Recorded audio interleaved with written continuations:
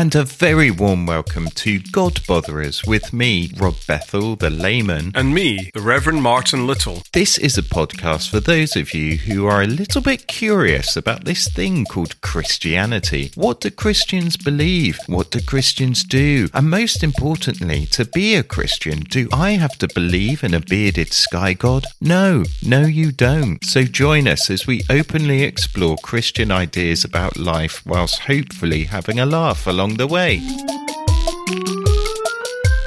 Hello, Martin. Hello, Rob. And a happy New Year. Yes, you beat me to it. Happy New Year.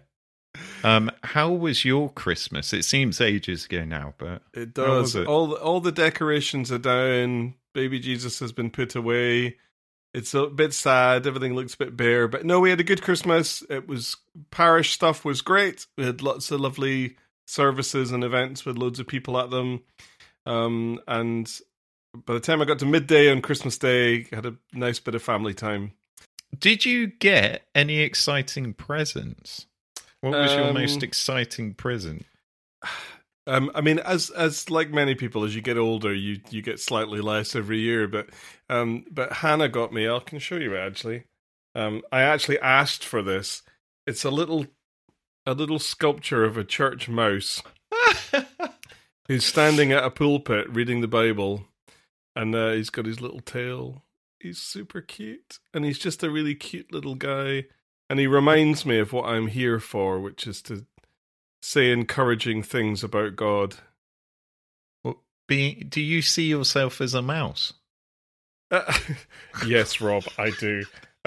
No, it's just, a church mouse. It's, it's a sort of trope, isn't it? Like the church mouse, poor as a church mouse or whatever.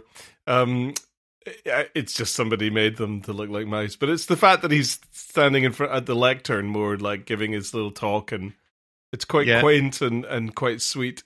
So within all this stuff, you had to do like risk assessments and safeguarding training and stuff like that, which is being a modern vicar. It reminds me of, the sort of heart of it, which is about sharing the good news of Jesus. It's a lovely looking thing. Very sweet. Really, a really lovely carved thing. We get a photo on our Facebook page. Yes. For people to see. It's a lovely thing. I'm not going to put a photo up of the thing I got, because it's not a beautiful thing. Is it rude? I got a 1990s joystick. Like from a Nintendo or something?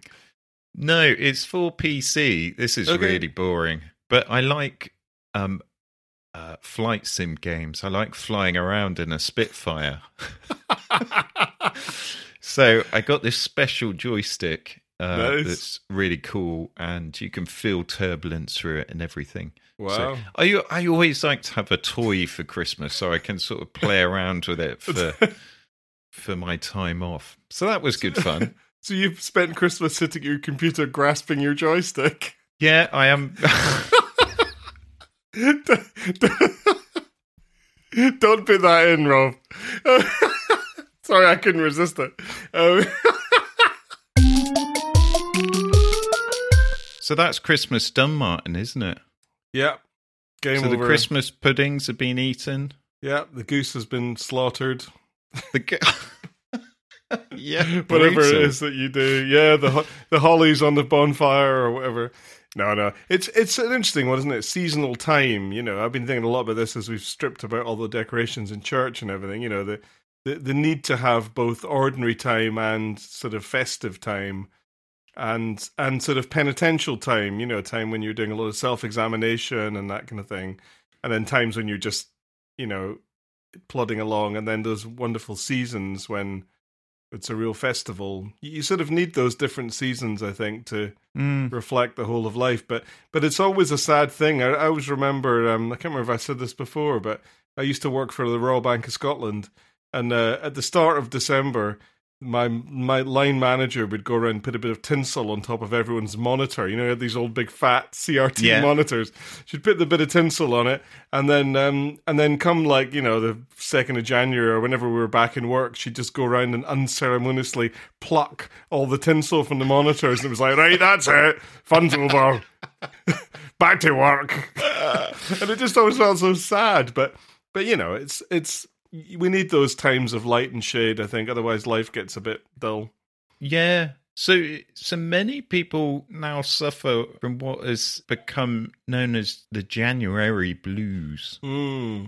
I may be wrong here, but I think that's a relatively new term. And my bet is that term has increased in usage as belief in Christianity and church going has declined. Yeah, maybe. Yeah, interestingly, well, you know the thing about Blue Monday. Yes. So there's a day in January which is supposed to be Blue Monday, which is, I think it's I can't remember how they figure it out, but it's the day before.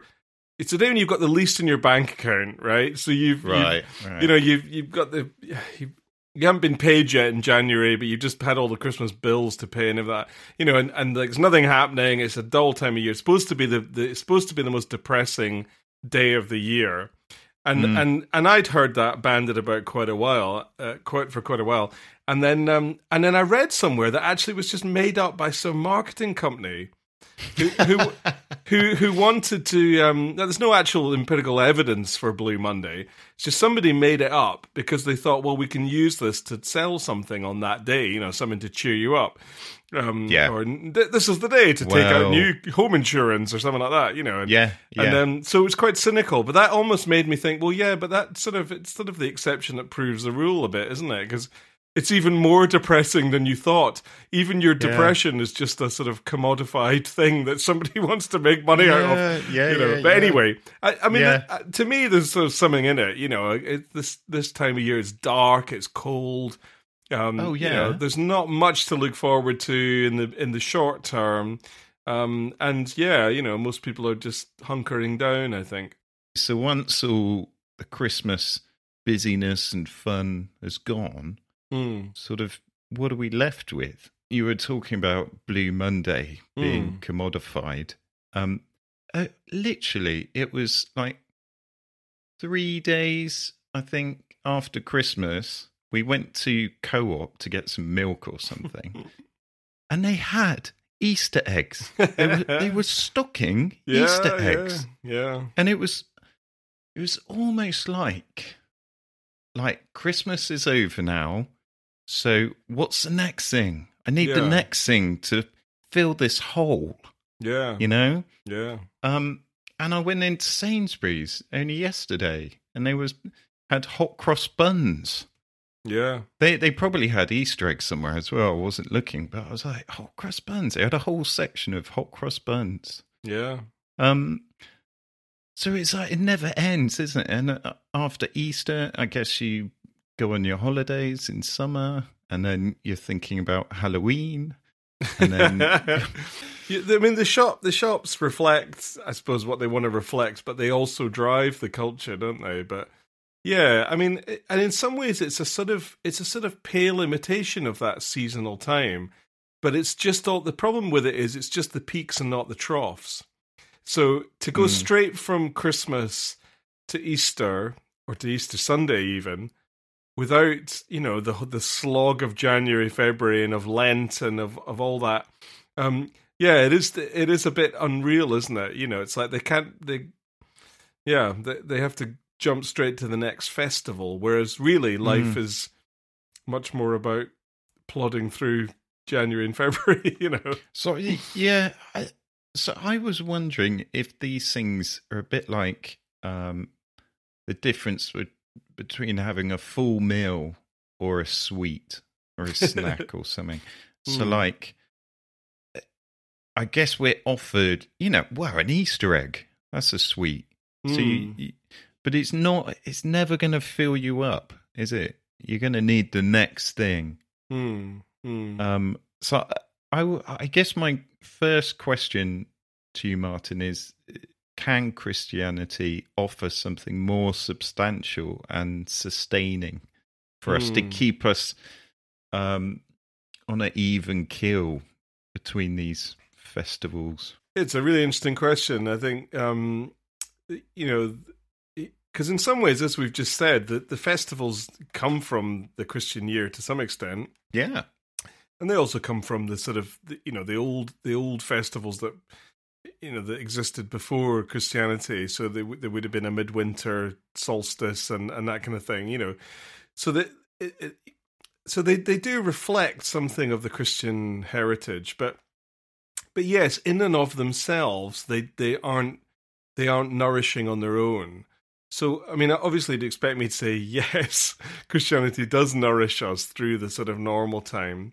But I mean, I instantly, to use your analogy, I am instantly drawn to think of Jesus' words in the Lord's Prayer, where he says, "Give us this day our daily bread," and it doesn't. He doesn't sort of say, "Give us this day our daily chocolate or our seasonal chocolate."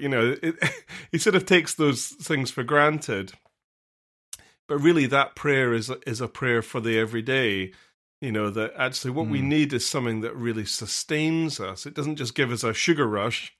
It really sustains us through, the good times of life and the really, really tough times of life, and actually the boring times of life when not much is happening and, you maybe feel a bit aimless, you're not quite sure where things are.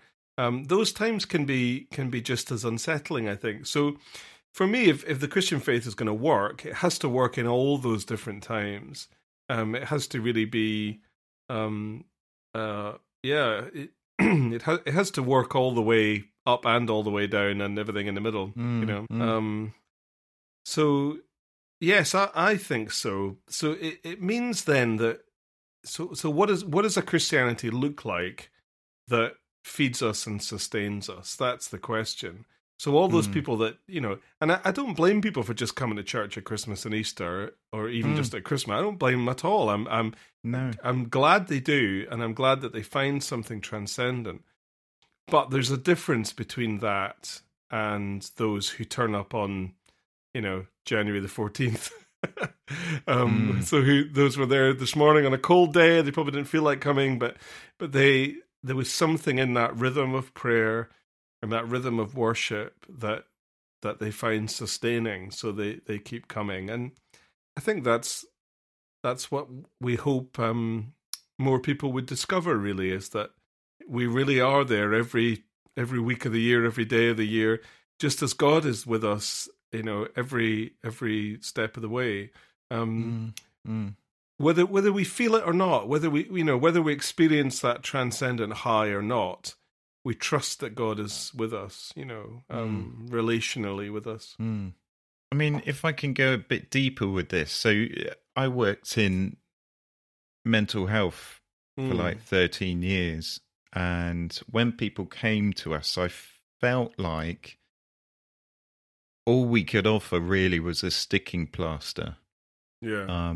So often our interventions were temporary, and we would see the same people coming back for treatment. Now, I'm mainly speaking of those who had depression and or anxiety here. Schizophrenia and bipolar seem to be more about brain chemistry, but psychosocial environmental reasons also seem to play a part at an earlier age. So what I say here could also relate to younger people genetically at risk of schizophrenia or bipolar. But so I mean, I worked with people one-to-one in a sort of counselling fashion and a care coordinator role. So I got to know these people pretty well over, many years.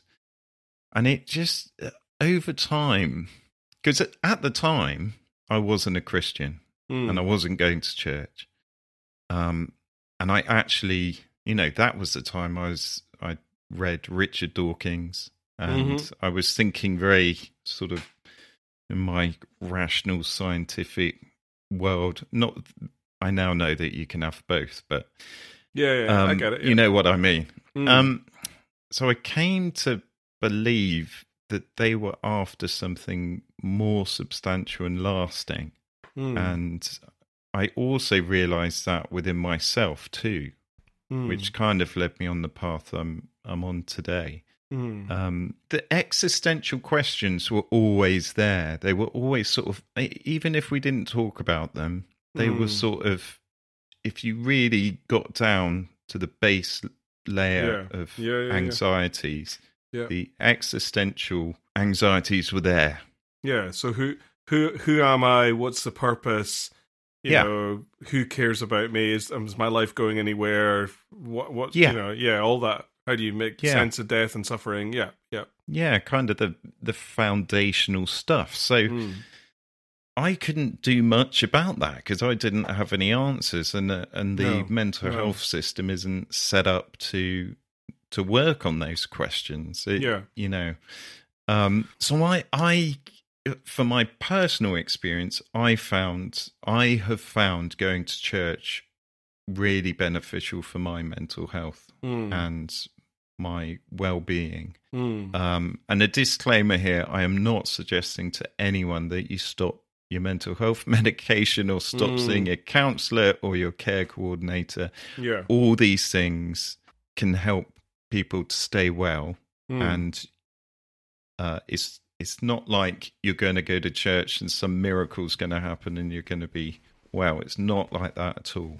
So suicide in this country is just going up and up and up. I believe it's the biggest killer of young men in this country. And I got to think, as church going declines, as belief declines, why are suicide rates going up, mental illness going up? Is that just a coincidence? I'm not sure. Yeah.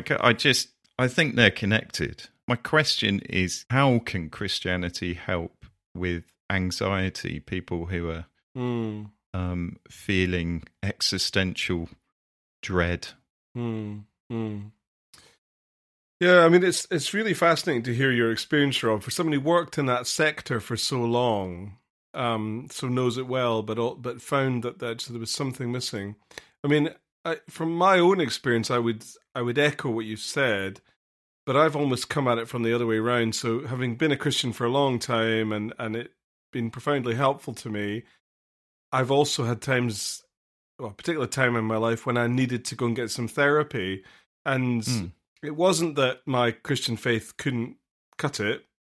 No. It was actually through the church that I got the therapy that I needed, right? But I needed to deal with some stuff that, you know, I think there was a degree of healing came through. It was certainly a fascinating journey for me. So yeah, I would absolutely reiterate what you said, that the two things go hand in hand. Yeah. And I think, my own experience, I'm not saying this is the way it is for everyone, but my own experience is that it's my faith that's the bedrock. It's my spirituality that's the bedrock of everything. And that's what really goes to that deep place and answers those existential questions. And yet there are times when a specific intervention, a therapeutic intervention, can help me to just get over a particular bump in the road. I think that's what I would say. So for me, both things are instruments of God, if you like, or channels that God can work. Because for me, the therapy that I had, I haven't really shared very much about it publicly, but it was a profoundly spiritual experience for me, akin to some of the more powerful, sort of slightly visionary experiences I've had. I think we've talked about before in this podcast. So I think there's a question about how does the mind and the spirit, how do the mind and spirit relate to each other? So, you know, and what's the relationship between the mind, the spirit, and the brain? Is a really interesting question. I really don't know enough about it. I've read a little bit about it, and I'm very interested in it. But I'm not going to start pontificating about it. But for me, I think if you believe in that we're not just physical beings, that that our selves are not contained, if you like, by our bodies. But the quality of mind, if you want to talk about mind, is something that's it's intimately related to the brain, but it's not reducible to the brain. I would say that. Then you're not very far from being able to talk about the spirit as well, the human spirit. And to me, just having that extra sense of an extra dimension to our humanity, actually, I find something that gives a great dignity to human beings. The fact that we're not simply these bodies that do wear out. We're more than that. We're our minds and we're our spirits. And ultimately, it's God that sustains us spiritually. That to me is a really hopeful thing, because it means, some people, there's the old sort of saying that, if you've got your health, you're okay. And there's a degree of truth in that. I'm reasonably young, reasonably healthy, but people who've lost their health, and in all kinds of ways, it can be devastating. But it's also like, but if all you've got is your health, then once that goes, what do? You just despair. Yeah. And that leads you down that path, of what you described in terms of suicide, that, if things aren't going the way that I wish they were going, well, what is there to stop me from taking my life? Now, I'm not suggesting for a moment that that's an easy or light decision that anybody who does take their own life. But to me, the sense of that you are an immortal spirit who is infinitely valued by God, and that this gift of life is a precious gift. But the beautiful thing is that because the heart of the gospel is about the forgiveness of sins, and that's, I think, what really helps people to change, is knowing you're not only loved but forgiven.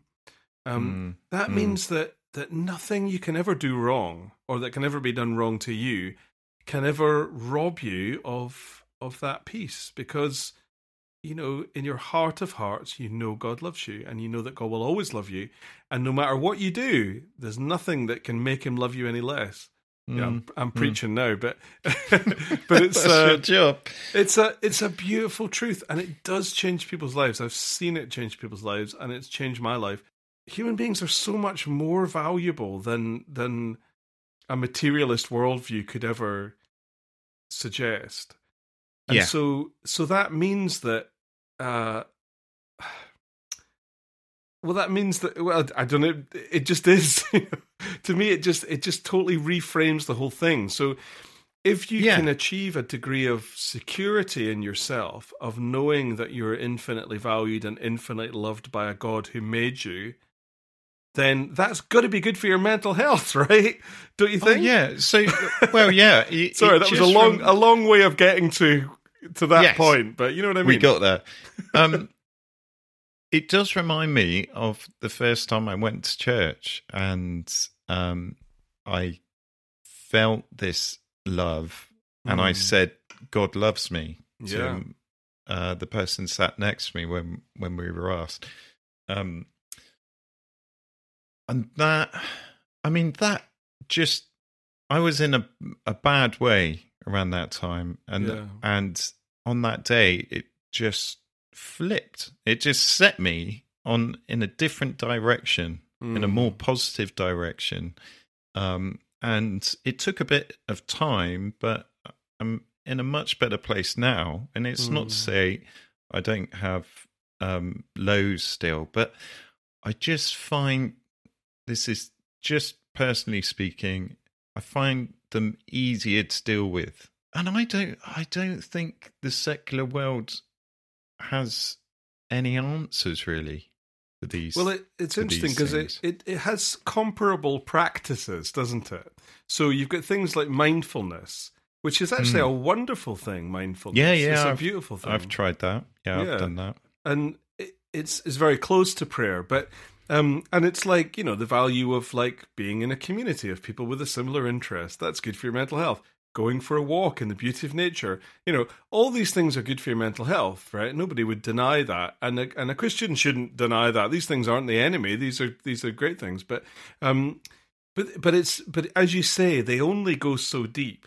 And eventually you have to get to the stage where, well, if I'm sitting looking at the beauty of a hazelnut in my hand, like Julian of Norwich did, she looked at the hazelnut and she said, "This is all things. This is everything that's ever been made in the palm of her hand." But she could say that, and she could have that mindful moment and move to the next level, which is that, and this means there must be a creator, that there must be a deeper purpose, there must be a loving personality behind all these relationships that I find helpful and supportive. The deepest reality is that God is love, and that He loves me. It's exactly as you intuited, or as that was given to you in a moment of revelation in church. It's the logical conclusion, I think.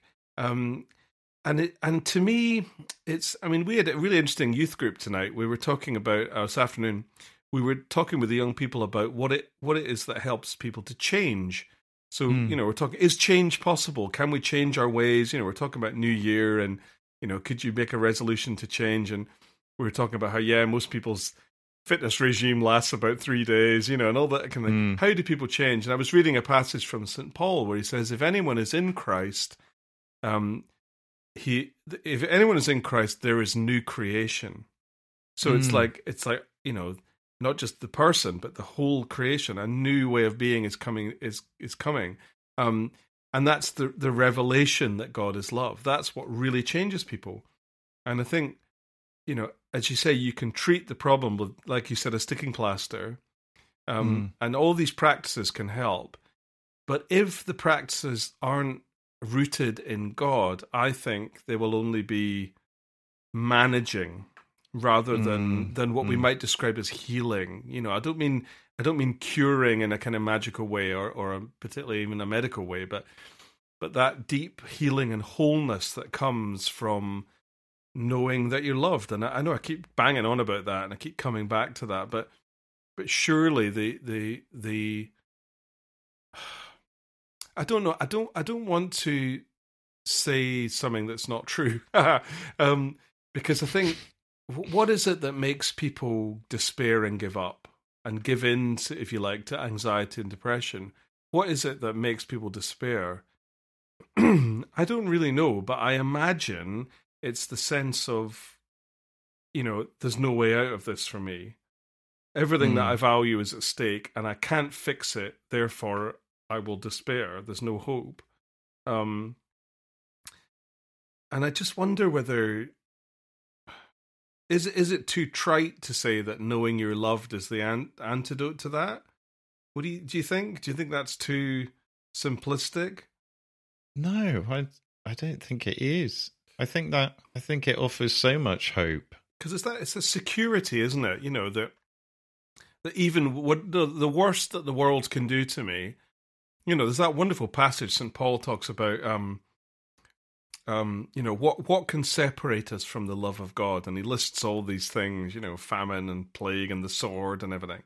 And he says, in the end, nothing can separate us from the love of God that is in Christ Jesus. There's nothing can ever pluck us out of his hand, as that hymn says. And, that's good to give you a sort of secure base to work on,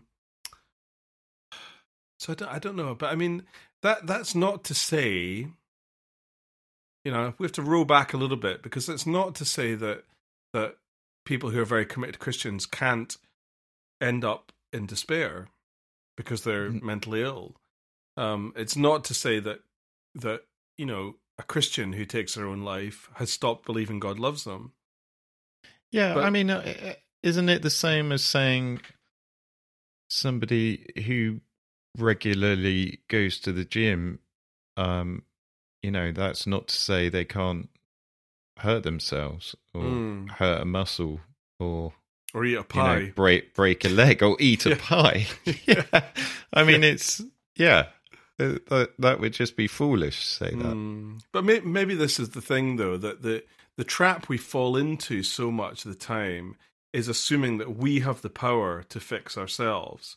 And that's, I think, if I was going to if I was going to mention anything that was a real disconnect or a discordant thing between secular, I guess, mental health speak and the Christian faith, is the idea that you have the resources within yourself.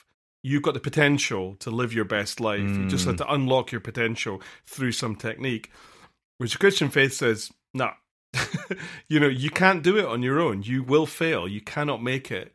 To use the old, very harsh language, you'll be dead in your sins. You need a savior. You need someone who's more powerful, whose love is greater, who's more steadfast. You need a savior to come along and pull you up out of the dirt. And that's the only way you're going to ever change and ever grow to love yourself, is if you realize God loves you. I've done that. I've done that so many times, especially before I was a Christian. I was really into sort of the Stoics and cognitive behavioral therapy, which is really good. But the way I was using it on myself wasn't. If it wasn't working, I just thought I'm not trying hard enough, or I'm not doing it right. Yeah. There's something in the technique that's wrong, or yeah. So that day when I went to church, there was a kind of surrender of like, yes, I can't do this alone. Exactly, and that word surrender is a very powerful word, and it's also a very misunderstood word, because I think a lot of people think of people who have a religious conversion. You will always get people who say, "Way, that's great. They've found their way into the kingdom of God," but there will always be people who say, "Oh yeah, but they've just become a doormat, or they've just become obedient to some controlling thing that's going to hurt them." And sometimes in some toxic situations, that is what happens. But true Christian surrender is, it's about coming to the end of your own resources and realizing that at the end of your own resources, there's not nothing, there's everything. Yeah. There's,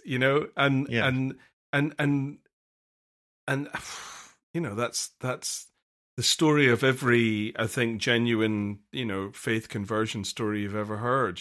So St. Augustine was the classic one. He said, "Late have I loved you." He'd searched his whole life. He'd tried everything. And then in the end, he just had to give up. He had to give up trying and accept. And it was the hardest thing ever, because the ego wants to be self-sufficient and in control and to know the answers and know the techniques. But the ego will only get you so far.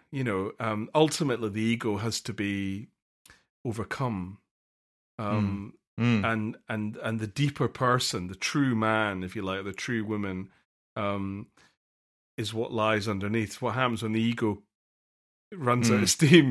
That's when you discover. And so that's why Jesus says, if you want to enter the kingdom of God, you've got to become like a little child. Yes. Because the child has, is dependent, and that word surrender is much misunderstood, but is key. I mean, so I just flew across my mind because we were talking a bit about this with the youth group, but the 12-step programs like Alcoholics Anonymous use. So the first step of, I'm going to misquote it, but the first step of Alcoholics Anonymous is admitting that you are an alcoholic, admitting that you have a problem, and admitting that you cannot cure yourself, that you have a problem, that you're completely at the end of your resources, you can't do anything, and you need to appeal to a higher power to help you. And that's that. Without making that first step, you can't progress really. So it's a very, very powerful thing, and it does work. But it's also, I think, it's not what our generation does not want to hear about surrender. No, we want to hear about self-realization and all that kind of stuff, which sounds very kind of you can do it if you just get the right technique and the right mindset. I used to wholeheartedly believe that. I'd always, as you say, come to the end of my resources and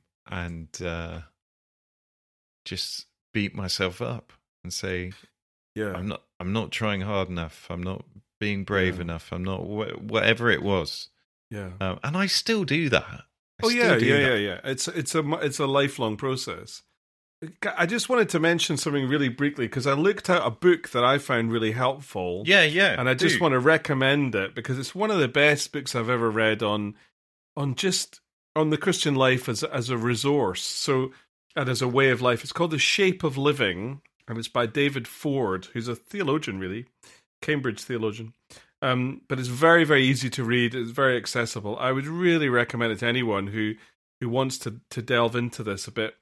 So he talks about, he starts off his book talking about life as a series of overwhelmings, which I think is a really helpful way of thinking about both life in general and also particularly mental health. So that sense of, sometimes we're just overwhelmed with anxiety about our job or our children or our health or whatever it might be, or we're overwhelmed by the circumstances we're in, we're overwhelmed by grief, or there's so many things in life that overwhelm us. So his book is about what resources does the Christian faith offer us to cope with those overwhelmings? And I think I'm right, Rob, in saying that, sometimes a definition of good mental health is the ability to cope with what life throws at you. So if somebody's mentally healthy, it's not necessarily that everything is going well. It just means they're able to cope with life's ups and downs without sort of falling off the rails. So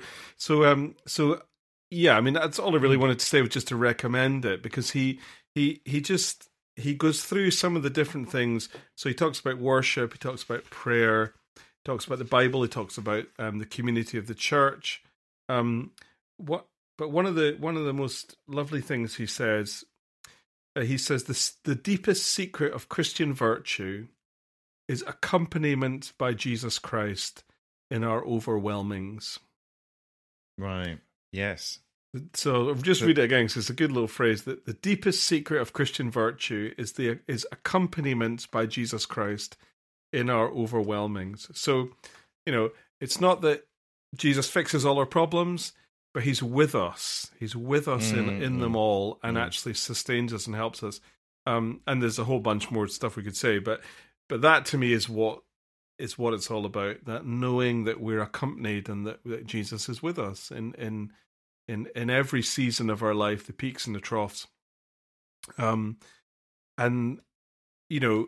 again, as a springboard to what we'll talk about next time, if you want to know about suffering, well, the life of Jesus, particularly the death of Jesus, has a heck of a lot to teach us. So if we're accompanied by one who knows our pains and our sufferings, then that's a pretty good one to be accompanied by. That's great. Thanks so much for that recommendation, Martin.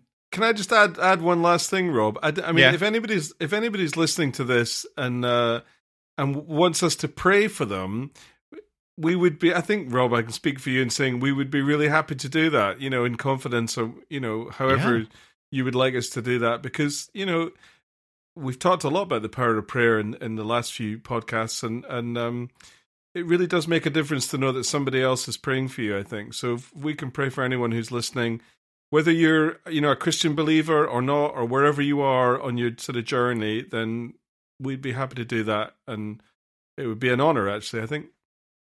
Yeah. What should we say? £5 a prayer? If you like and subscribe, we'll pray for you. No. It's not like that. We will pray for you. No, it's completely free. Yeah. Completely free. So, well, that's a lovely offer. Yeah, good idea. Thanks, Martin. Right. We'll see you for the next one next time. Bless you, Rob. Bye. Okay, take care. Bye. Thank you so much for listening to God Botherers. If you would like to get in touch, please contact us at godbothererspodcast@gmail.com. You can also follow us on our Facebook page. Just search for God Botherers Podcast. It would help us immensely if you could rate, like, subscribe, and share our podcast however you can. Martin and I tackle the mighty question of the problem of suffering. Join us next time to get some answers. Or not, as the case may be. See you next time. Bye.